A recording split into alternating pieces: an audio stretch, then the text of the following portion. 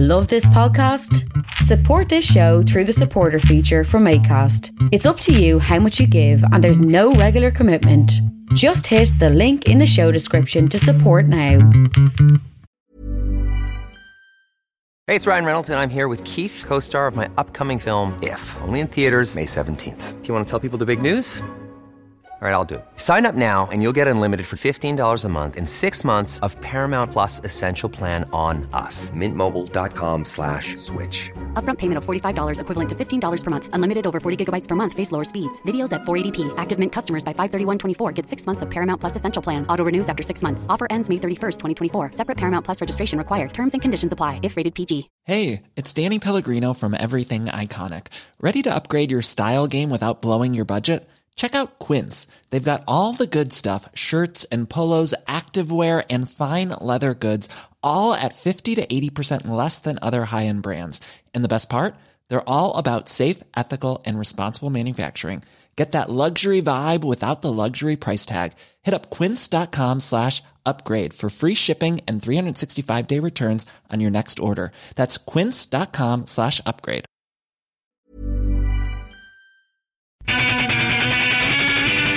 Creative Control with Vish Khanna.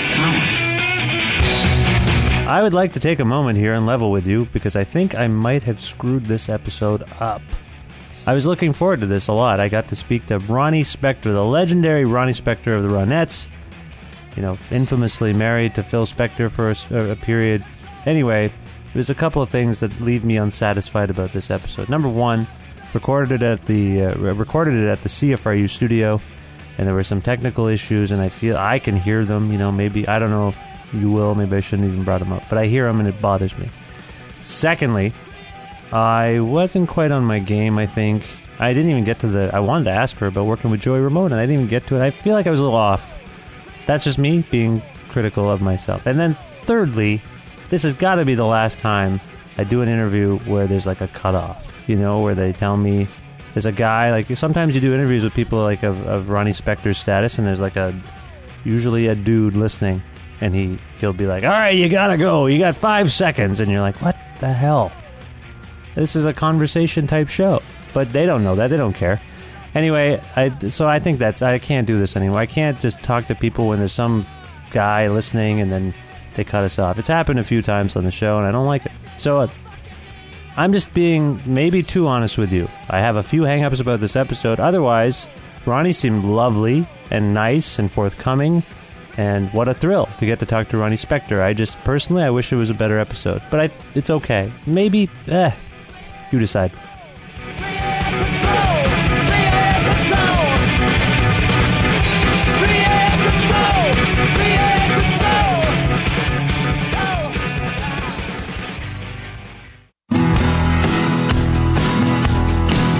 This week, the Bookshelf Cinema is screening Boyhood, Slacker, The Grand Seduction, Lucy, Walking the Camino, and more.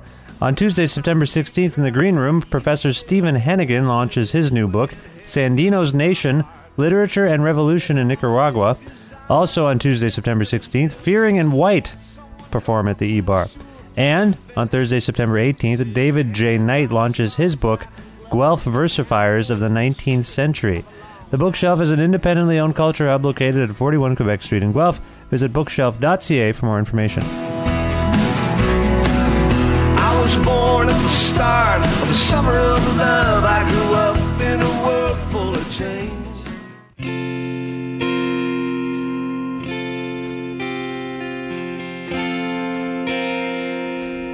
It doesn't pay to try.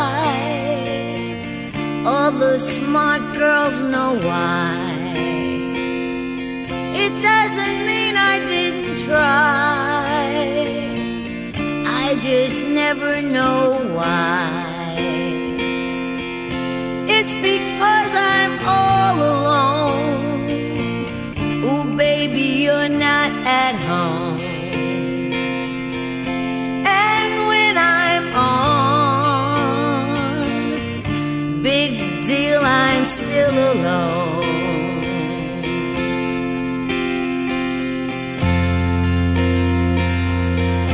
It's a restless I am,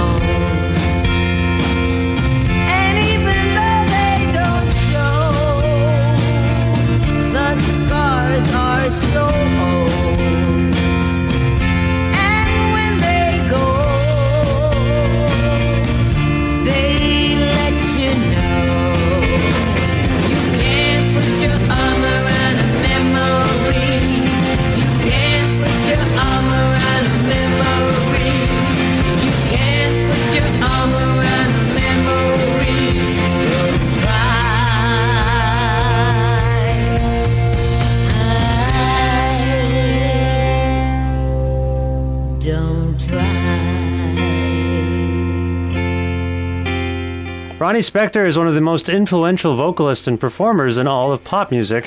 Her work with the Ronettes in the 1960s was legendary, altering the face of rock and roll with its style, attitude, and gigantic international hits like Be My Baby, Walking in the Rain, and Baby I Love You, among others.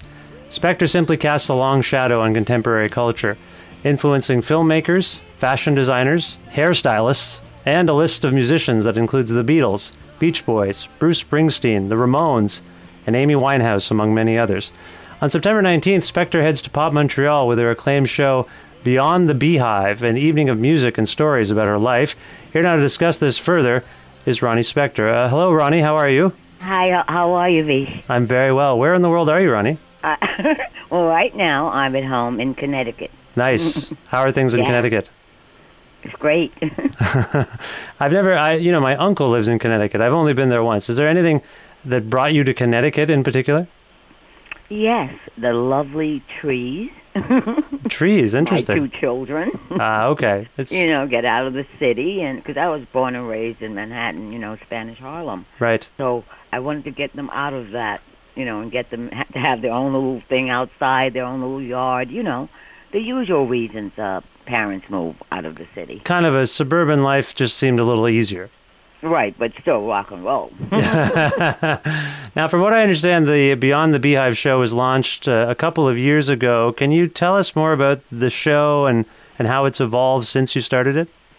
Well, I started it in 2001 out of college, and in just with a girl piano player and another girl guitar player. And I'm telling stories to the audience and about my childhood until I started making hit records. And after the show, this is a college crowd. They went nuts. So I started thinking, they like this. They like my story. So my manager and I got together and trying to figure out, well, if we do this now, and it snowballed. It really snowballed. Right. We said, we'll start this little show here, a little show there.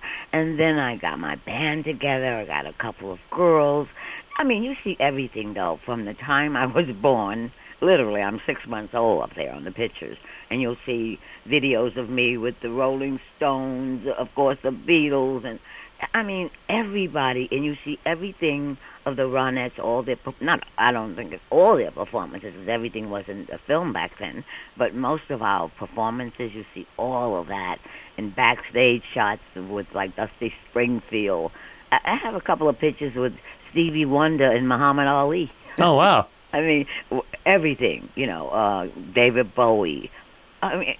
You have to see it to believe it, as they say. Now, is anything or anyone off limits with this show? No. It's for kids. I had an 11-year-old girl come to my show at the winery in New York, and she was in tears. I said, you don't even know my life story. You're only 11. Why are you crying? And she said, because this story, it was so great and reminded me of when I get older and things I want to do when I get older and to how to survive and take care of myself and be independent. I said, my show taught you all of that? So it's really a great show for entertainment, to get emotional. I see women out there taking out their Kleenex. Oh, wow. I see guys crying, but I also see them laughing. And, it's such it's a diverse show. It's so good. Maybe I'm bragging. Maybe it's me. Maybe it's the audience making me feel this way, because let me tell you, Vish, everywhere I've gone, I've gotten standing ovations, with the show Beyond the Beehive. So it's a great feeling. I come off stage. I don't even have to go to a psychiatrist anymore. All my emotions come out up there. I cry right along with the audience because it's, some parts of it is like, what? And I just love it. I just love crying. I love laughing up there with the crowd. And you see everything from the time I'm born, like I told you, till now, and you see me up there. Right. Now we live in an age of very high celebrity exposure. There's a lot of oversharing. Were you hesitant in any way about, sharing these stories about yourself, your entire life, and, No. talking about the people in your life? Were you hesitant in any way? Are you kidding? The way these people do today, all they do is show tits and ass, so I'm ahead of the game, I just don't. I don't understand today's music in a lot of performers. I really don't, because to tell you the truth, I'll see somebody that I like 2 years ago, then I never hear of them again. Yeah. You know, in the 60s, even groups, little kids today know the name The Beatles. Right. You know, Led Zeppelin. I mean, they don't, I hear these names and I don't remember them because the artists are gone. Now, is that... I understand the singer, the performer, they're no longer around. But whether it's hip-hop, rap, you never hear of them again. Yeah. Is that about cultural consumption or the music industry? Do you have a sense of why that is? It's just the whole music industry, because everything has changed, as you know. You know, everything is like iPad. I don't even know any of them except my email to send my fans back, you know, messages and stuff. That's all I know. Right. So Facebook, it's all that stuff. Twitter, forget it.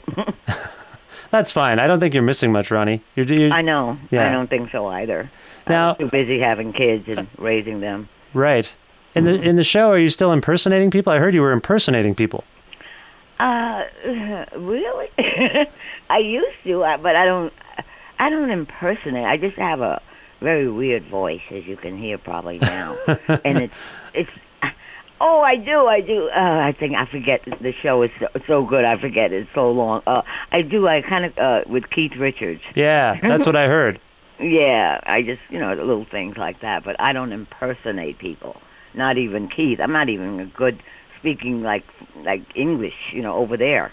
Rooney and all that, you know. Yeah, so, okay. But I do say a little bit of things in there. I'm not going to give you the whole show, V. No, I know. I wasn't asking for a preview. I just wondered if you're doing an like Keith is a very iconic person in his own right. People have done impressions of him, and the idea of you doing a Keith Richards impression just kind of made me chuckle. Especially I'm a girl. But you know him quite well, right? Oh, are you kidding? He was on my Last of the Rock Stars I just made a few years ago. Right. And he was right there. We did a duet together. So you're friends? Oh, gosh, yes. Yeah. We've been friends for 40-some-odd years. Right. And he lives 15 minutes from me. They don't live in England. They live here. Yeah, that's right. That's right. Right here in Connecticut. Right. Now, was there anything specific that prompted you to put the show together when you did? You say you started it in 2001, but was there something that you needed to, you know, you wanted to put a show I get the sense that you need to be performing. You're a performer. Right. Was there something that prompted you in 2001 to get this kind of show together? Yeah, it was just seeing like other shows, and then saying, I don't want to do just rock, you know, all my shows. And that's when my manager and I came up with, let's do a show about your life, because everybody seems to be interested. And this is since before 2001. You know, this is like when I did the Eddie Money, you know, Take Me Home Tonight video and all that. People were asking. But, you know, I said, nah, I'm not ready yet. You know, I don't think I want to tell my whole life yet, you know. Right. But then I felt ready a few years ago. I said, I'm ready. And I felt ready to go out there and tell the good and the bad and the ugly stories. You know what I mean? Because I'm at a certain age. My kids are over 21 now. You know, so I can say things that I didn't want to say before, too. Right. But now I can say everything and feel not guilty about any of it. When I just feel happy. Yeah, no, that comes across. When someone looks at your discography, they will see huge gaps. You know, there'll be something from 1961, and then there won't be anything until maybe 1981. I'm maybe exaggerating here, but... No, you're not, because those years I was married to Phil, and I didn't know I wouldn't have records out. I didn't know I wouldn't be performing. And so there's like 7 years I chunk right there out of my life. Right.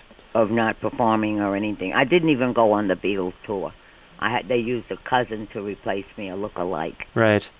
So, you know, and the Beatles were pissed, you know, because they love my voice. So yeah, they finally got me on Apple Records their way. That's Even right. if I had to do a song that I wasn't really happy with.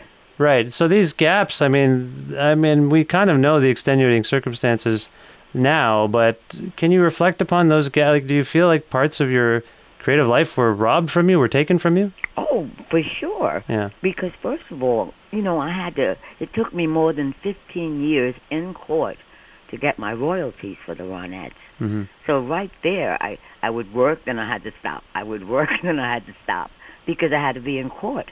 And that took so many years, I mean, you just have no idea what I had to go through. Yeah. But see, that's the whole point in my show. You can survive, you know, and still strive. You know what I mean? You can still do all of those things. And so many people think when they get to a certain point, well, that's it. I've done it. That's it. You can still go on, and you can still make it, and you can still just stick to it. That's all I can say. And have confidence in yourself. Well, we know you as this bigger-than-life icon, and... I hate that word. I know, but I'm sorry, icon it must be a lot to bear. What does it mean, though, what, really? I mean, dictionary-wise. I think icon is like someone that just... Well, you're an iconoclast, I guess is what it means. It means that you are someone bigger than life. You are someone that sticks out among your peers. I like that second one. Stand out amongst our peers, because I really do.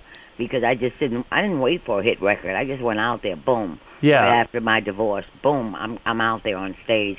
I mean, I did oldie but goodie shows until I met up with Springsteen through John Lennon. Then I started doing up-to-date stuff. But I did a lot of oldie but goodie shows, as you call them. Right. Like in the mid-'70s.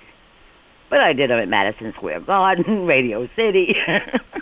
But I still did oldie but goodie shows. But I loved them. Yeah.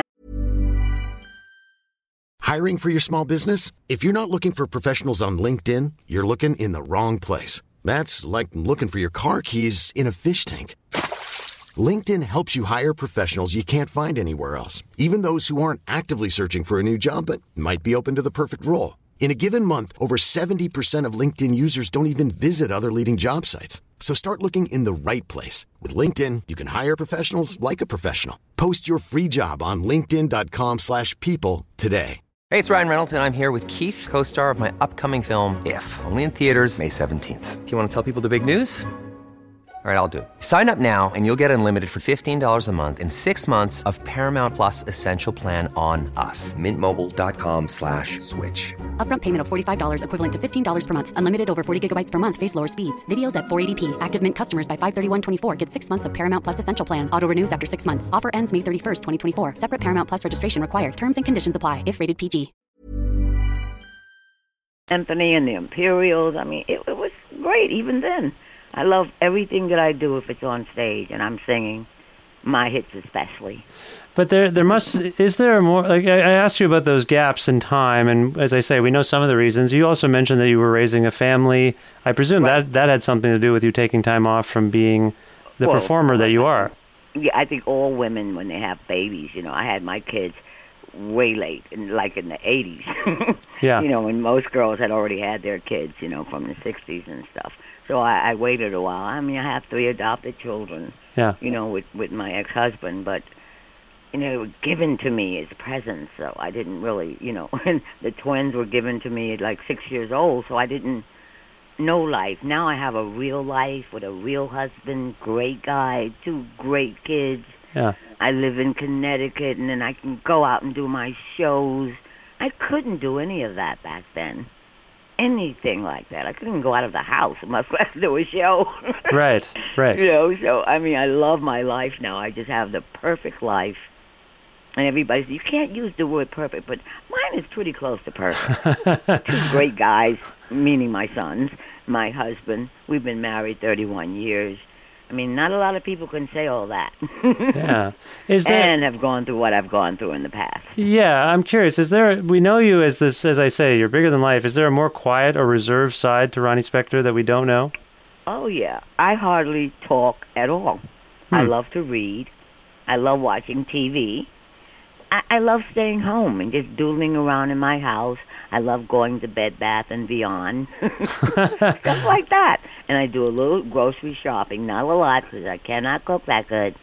I can make burgers, spaghetti, eggs, but that's about it. I'm not one of those gourmets or anything. Right. 2-3 times a week we go out to eat, me and the 2 boys and my husband.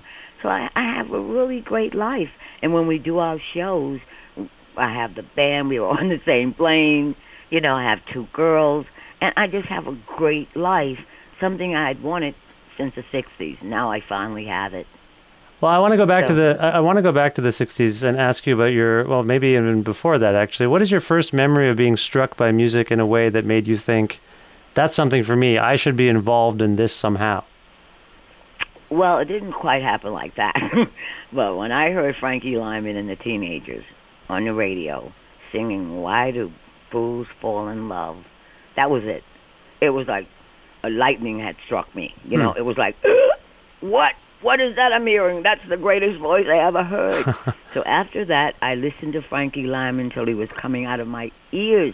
My grandmother used to say, Ronnie, you get close, you're going to go deaf if you get any closer to that Philco radio. Things like that, because I loved his voice, and that started it all. Even though I was singing before that with my cousins in the lobby of our apartment in Spanish Harlem, and all my uncles and aunts thought I had the greatest voice. But it was after I heard Frankie, I'd come home from school. My sister would be doing her homework. Frankie Lyman was my homework. So you were... I listened to every lyric. We couldn't afford going to music lessons or piano lessons or vocal lessons back then when I was a little kid. You know, so I learned at home listening to the records. And I'd go over and over them again and again, you know, the lyrics. And Frankie was it. Frankie was it. Students I loved and the schoolboys, but mainly Frankie Lyman. And was your family supportive of your interest in music at that point? They were supportive, but they also knew that it's show business, and you may not ever become famous. Right. So they knew both sides, you know. And they took me to the Apollo. I have to tell you a quick story, Fish. Okay. Fish. Not fish, but fish. Yeah, when I was 11 years old, because I was so, like, the parents were calling from school saying, your daughter, all she talks about is Frankie Lyman, all she does is sing.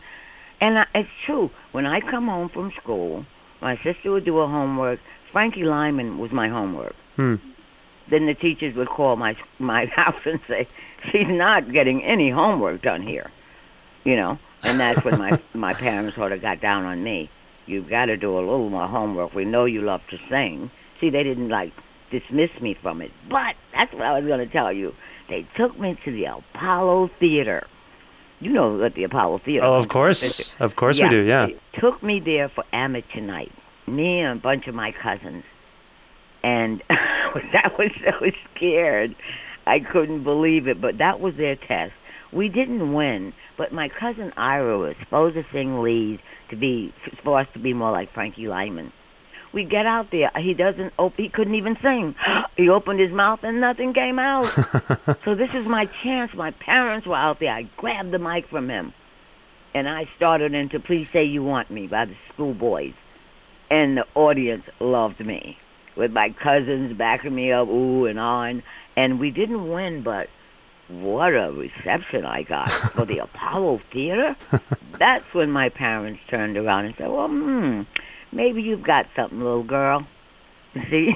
That's cool. So they didn't know I was that good until, the Apollo audience went over on me. They said, that little girl got something.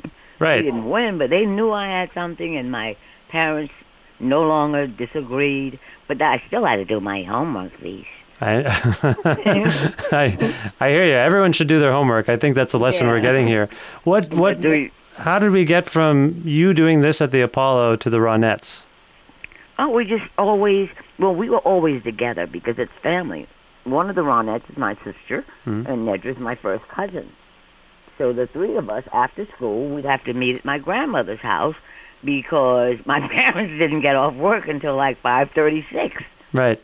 So that's when we would go to my grandmother's house, and she had this big back room and a long mirror on the wall. And we'd do our own routines, and that's when the twist was coming out and the jerk and all that. So we did our own routines, because we looked different. Right. I mean, my mother is black and Indian, and my father's Irish. And Nedra's mother, who is my mother's sister, her father was Spanish. So we looked different. From the other girl groups. Yeah. We just looked different because we were, interracial or whatever you call that, half-breeds. And so we weren't better. We were just different from the other girl groups. And I think that's what drew a lot of attention to the Ronettes. Right. And you'll see all of that in my show. I mean, trust me. I can't wait. Ronettes, you'll see, everything, the Beatles, you'll see me at the Plaza with them backstage. I mean, everything. So, I mean, I'm holding no bars. I'm giving everything away from the time I think I'm like 6 months old on the first picture you see on the show. And Wow. it goes to where I am now. Now, we know that your relationship with Phil Spector took a terrible turn, but we also know that he's credited with inventing something grand with the Wall of Sound. As an artist, what did you make of his techniques in the studio and the records that you made together? Oh, amazing, amazing. See, I can't ever say anything that was good and just because a couple didn't get along. I had great records. He was a great producer. Yeah. But and we were so great together as partners. In the studio, we worked so well together because I didn't know how to write music or read music. So he would be at the piano. He was a wonderful producer. Yeah. I mean, husband, that's another story. But he was a great producer. He really was. And with the Wall of Sound, it was the musicians were the Wall of Sound. You had Hal Blaine, you had Earl Palmer, you had Glenn Campbell, you had Harry Nilsson. All these people became stars themselves because they were the Wall of Sound. Phil was the producer. These were real people. They weren't walls. Right. It was a bit... Wall of Sound, hello. I didn't understand it when I first heard that. But these guys were human, and they were great. Hal Blaine, and I had two drummers on a lot of my records, especially like Be My Baby. I had Hal Blaine and Earl Palmer. Right. Drummers, and I had Glenn Campbell. I mean, it was so many great, musicians. I can't say it was the Wall that did it. No, it wasn't the Wall. Phil and the musicians. Right. Together, and with Harry Levine, the engineer. They say it takes a village. What, kids? Well, it does with a record too. Yeah, I hear you. It take one person cannot make all of that, hit and all that. You have to have all the ingredients. It's like when you're preparing a meal. You have to add salt and pepper. Right, right. Is it fair to say that, from your perspective, those are the records you're the most proud of? Yes. I'm very proud of those records. I mean, it will probably be on my tombstone, Be My Baby or something. I mean, but I don't care because I love them. Right. And people ask me, do you ever get tired of this? I never. Every time I sing Be My Baby or Walking in the Rain or Baby, it's like I'm just singing them that night for the first time. And I don't know how that happens. I get so nervous. Because my show at the end, I can't give it all away. Yeah, I hear you. But at the end, that's when I sing my hits, and it's like, what? And I love them every time. It's like I'm singing them for the first time. And that's the best feeling. Right. I don't know how people can get tired of something they made people so happy all over the world, millions of people happy. How could you not like that record? I would always sing it, and I love singing it every time. As legend has it, Phil hasn't released, or at one point hadn't released, all of the Ronettes material. Have we seen everything or heard everything that you guys made at this point? No, you haven't. Still not, huh? Are you kidding me? Sometimes my mother would get aggravated because we lived in New York and I would be in California. So Phil would tell my mother, oh, we got to go in the studio. She's got to make another record. So he always had a great excuse. And I did go in there and make more records, but he never put them out. I bet I have about maybe 2-3 albums worth of just me. No Ronettes, just me. And that was my solo album. It's solo career. It's from the 60s. Never happened. This is stuff that you recorded in the 60s that just hasn't seen the light of day? Right, in the 70s too when I was married. Right. Every time I get upset and bored, he would take me to the studio and make a record. But I'm sorry, Ronnie, you got to get going in about 30 seconds. Oh, God. Oh, boy, we got to get going. Fish? Anything you want to ask, anything. Well, okay. I guess since we're out of time here, I just want to tell folks that, once again, Ronnie Spector is bringing her Beyond the Beehive show to the Rialto Theatre on September 19th as part of Pop Montreal. And for more information, people can visit popmontreal.com or ronniespector.com. Ronnie, if there's a song we can go out on right now, what would it be? Be my baby, baby. All right. That sounds fair to me. Ronnie, it was a great pleasure to speak with you, and I hope we speak again sometime. I hope so, too, Vision. I hope you come to the show. I'll be there, man. Okay, great. Thanks. Bye. Bye-bye.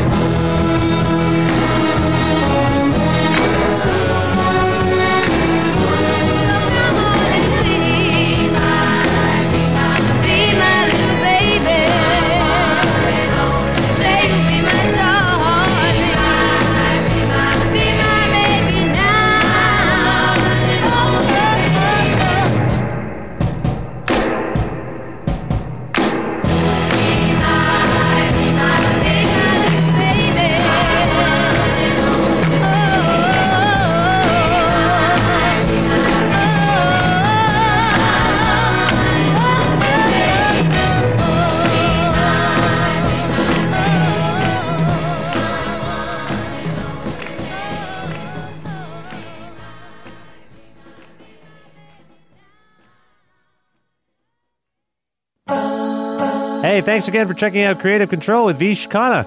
You can email me about the show at creativecontrol933@gmail.com. That's creative with a K, control with a K, 933@gmail.com. You can also follow our Twitter at Vish Creative, VISHKREATIVE. And you can also like our Facebook page.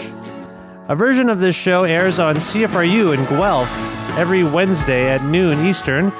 And you can listen to that online at cfru.ca, or if you're in the KW region at 93.3 FM in Guelph. You can also sign up for the weekly mailing list for the podcast and the show at vishkhanna.com and subscribe to the podcast on iTunes. I believe that is everything I wanted to tell you. Thank you once again.